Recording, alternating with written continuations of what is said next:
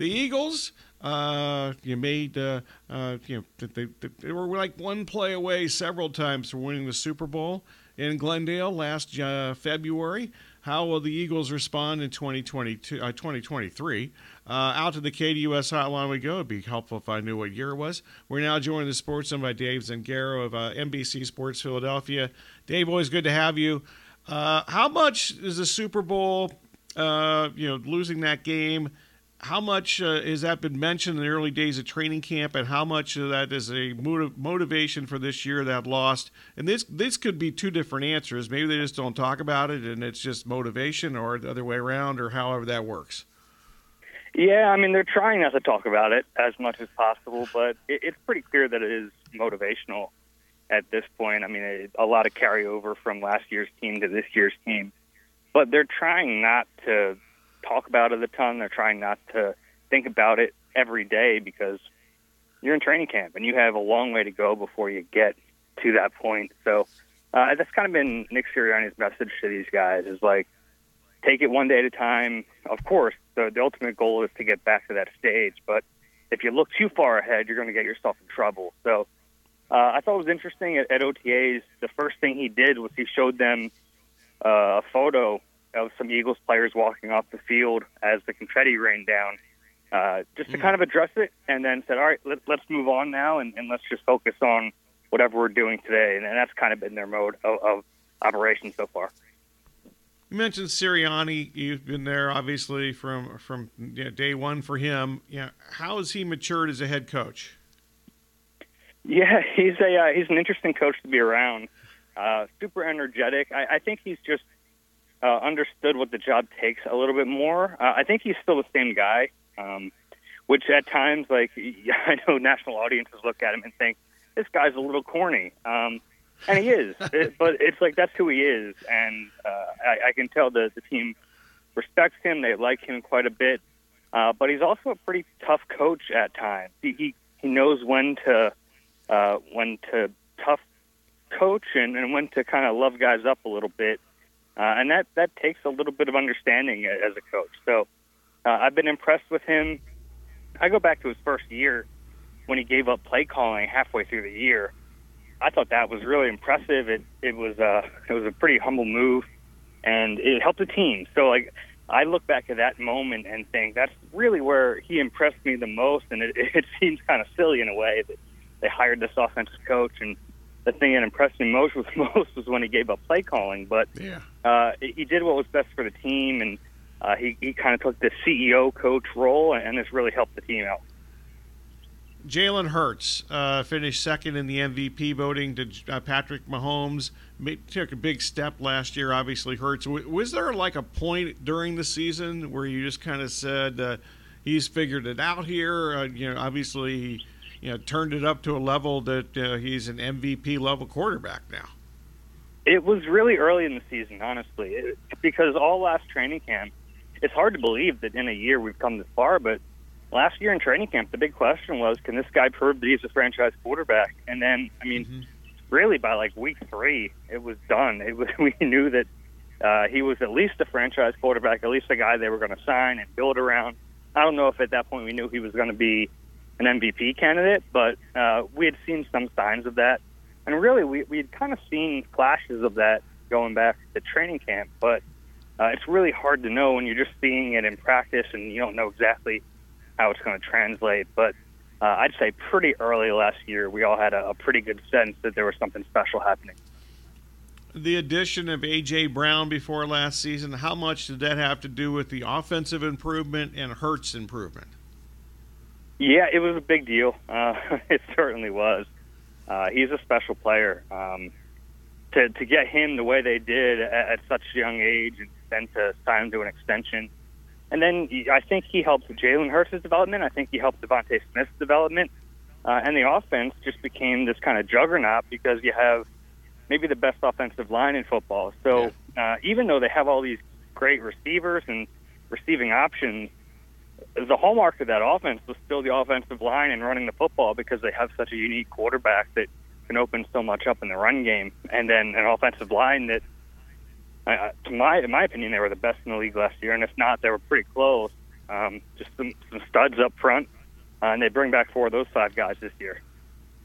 You're stealing my stuff here because that's where I'm going next. The offensive line, considered by many, I would maybe even say most, to be the league's best, led by Jason Kelce and Lane Johnson. Who, other than those 2 studs, stand out to you? Yeah, the question with those 2 is, they're well over 30 now, and are they going to hold up to the same level they were last year? But Landon Dickerson was a Pro Bowler last year. He's still getting better. Still a pretty young player. And then next to him, the left tackle, Jordan Mailata, dealt with some injury last year, played through it, probably didn't play up to the level they were expecting. Obviously, he's a great story. Never played football before, was a rugby player, and they kind of brought him along slowly, and all of a sudden he's a starting left tackle in the league. I think the question with him is, what's the feeling now? Is he going to be an above-average tackle? Because he is. He's an above-average tackle right now. He's very good. He's not one of the best tackles overall in the league. Can he get to that point? I think he can. I mean, he's still relatively young. He's an athletic freak, but he has to perfect it a little bit. He has to be more consistent. And if he does that, I think he has the potential to be a Pro Bowl or All-Pro kind of player. The running back room has certainly changed. Miles Sanders is no longer there. Rashad Penny and DeAndre Swift are in. How might the running back distribution work? That's a big question in training camp this summer. It's been kind of fascinating to watch them work in practice. They've really used 5 different running backs with the first-team offense, so they're not tipping their hand here. But I really think it's going to come down to the top 2 or maybe 3 guys. Played more than Miles Sanders in the playoffs and the Super Bowl. DeAndre Swift has that ability out of the backfield. Something the Eagles had to jump on Sirianni. Kayla, you want to let's maybe try to get reconnected with Dave here. Talking about the running back room there. It's I know fantasy football people want to hear this answer, but I'm just I'm in fantasy football, but I'm not asking this question for fantasy purposes. I'm just curious because you have Penny, who he's had some incredible moments, but he's been hurt a lot in the Seattle days. DeAndre Swift was kind of a pass catcher in Detroit, and Philadelphia didn't throw many passes to their running backs last year, so I'm kind of curious how this is going to work. And you still got Scott and others still on the roster, so it's my question there. Trying to hook up once again with Dave Zangaro of NBC Sports Philadelphia.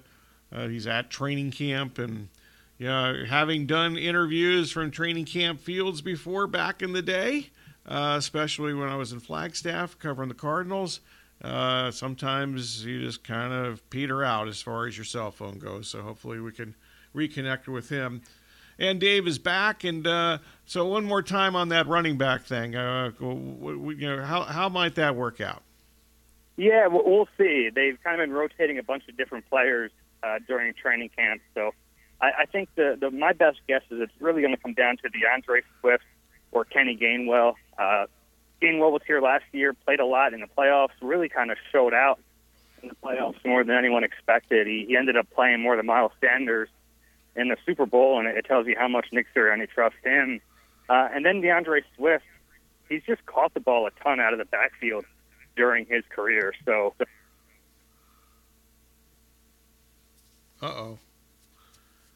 Okay, you want to try one more time, Kayla, and I'll kind of fake my way through the defensive side of the ball here. Okay, on the defensive side, the Eagles did lose 5 starters and a coordinator, Jonathan Gannon. So I think the biggest thing of the people that departed, and I think I know the answer to this, Javon Hargrave, he's a stud. Yeah, they had a lot of guys that were really good in that defensive line last year, but Hargrave, I'm guessing, is the most difficult to replace.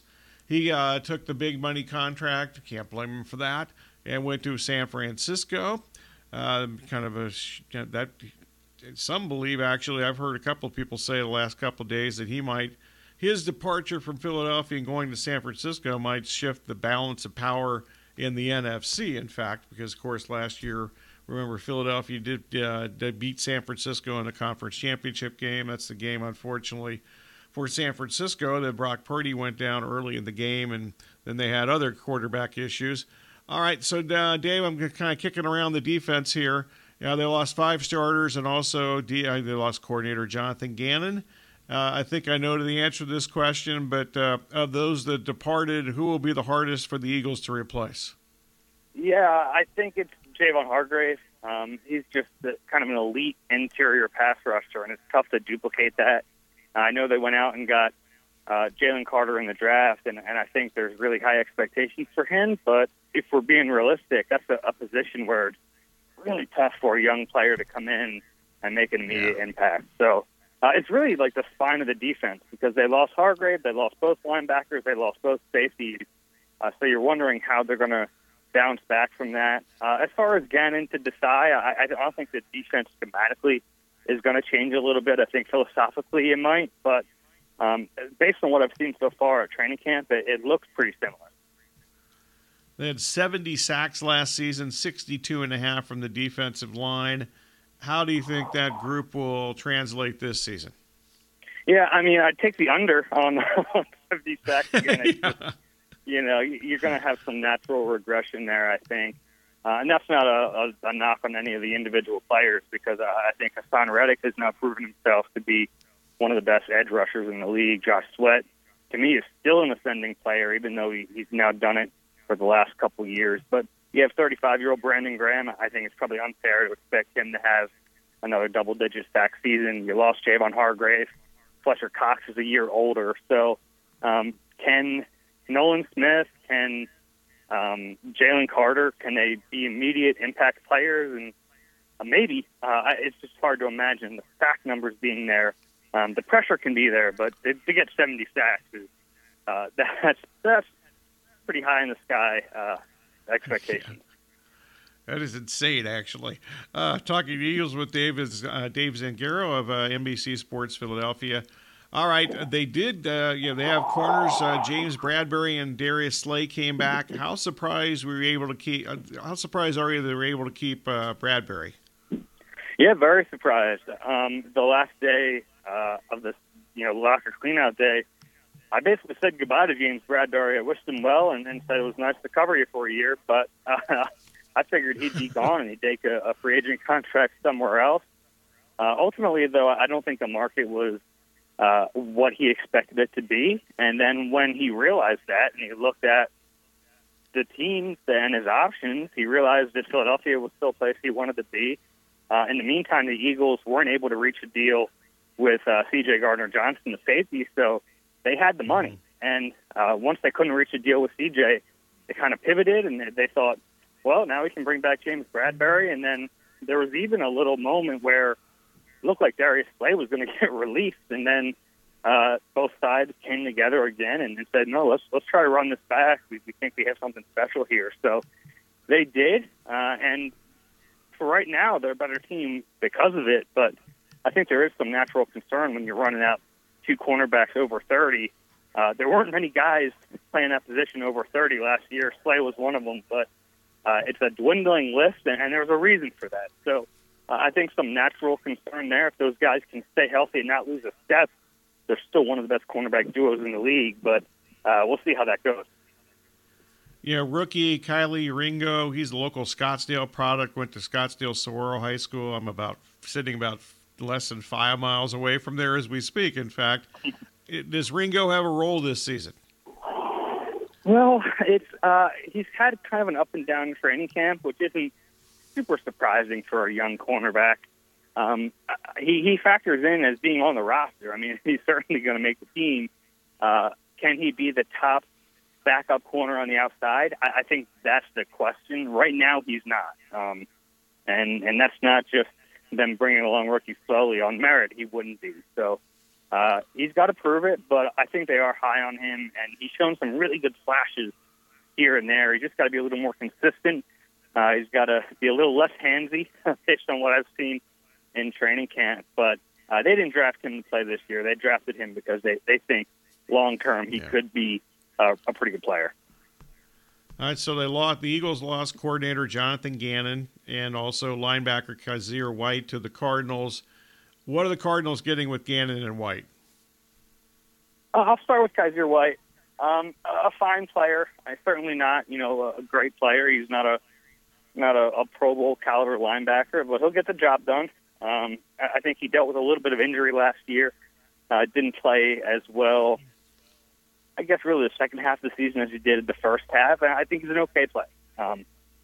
Nothing crazy, but he'll get the job done. As far as Gannon, I'm fascinated to see how he fares as a head coach. I'm not giving you guys any news there. I don't think the roster is very good, so I'm curious to see what his leash looks like in Arizona. I can tell you Eagles fans weren't heartbroken that he left. I think the public perception of him was probably a little unfair because he did some really good things while he was here. That last game was a tough one, obviously.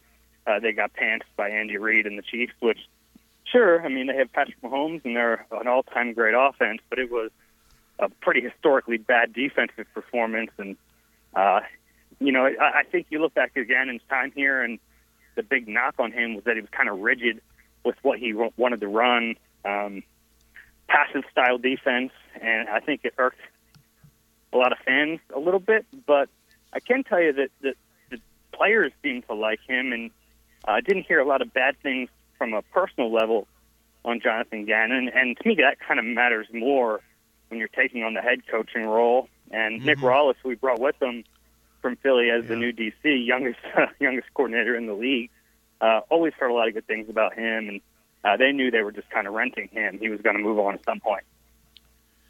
Okay, so the 2023 Eagles, the consensus season win total sitting. The consensus is like 10.5. So the 2023 Eagles over or under 10.5 wins. I'd go over, and I know the schedule makes that tricky because the schedule is very good, especially in the second half. I mean, around their bye week, they hit a buzzsaw, and it gets really tough. So they're going to have to build up this record a little bit early.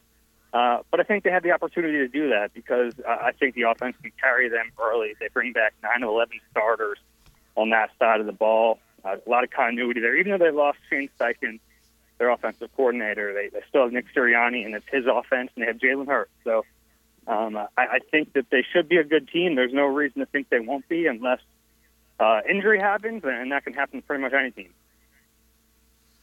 Dave, always good talking to you. I'm sure we'll be checking back periodically during the regular season. Thanks. All right, thanks. Take care. Our pleasure. Dave Zangaro of NBC Sports Philadelphia. Thanks much to Dave.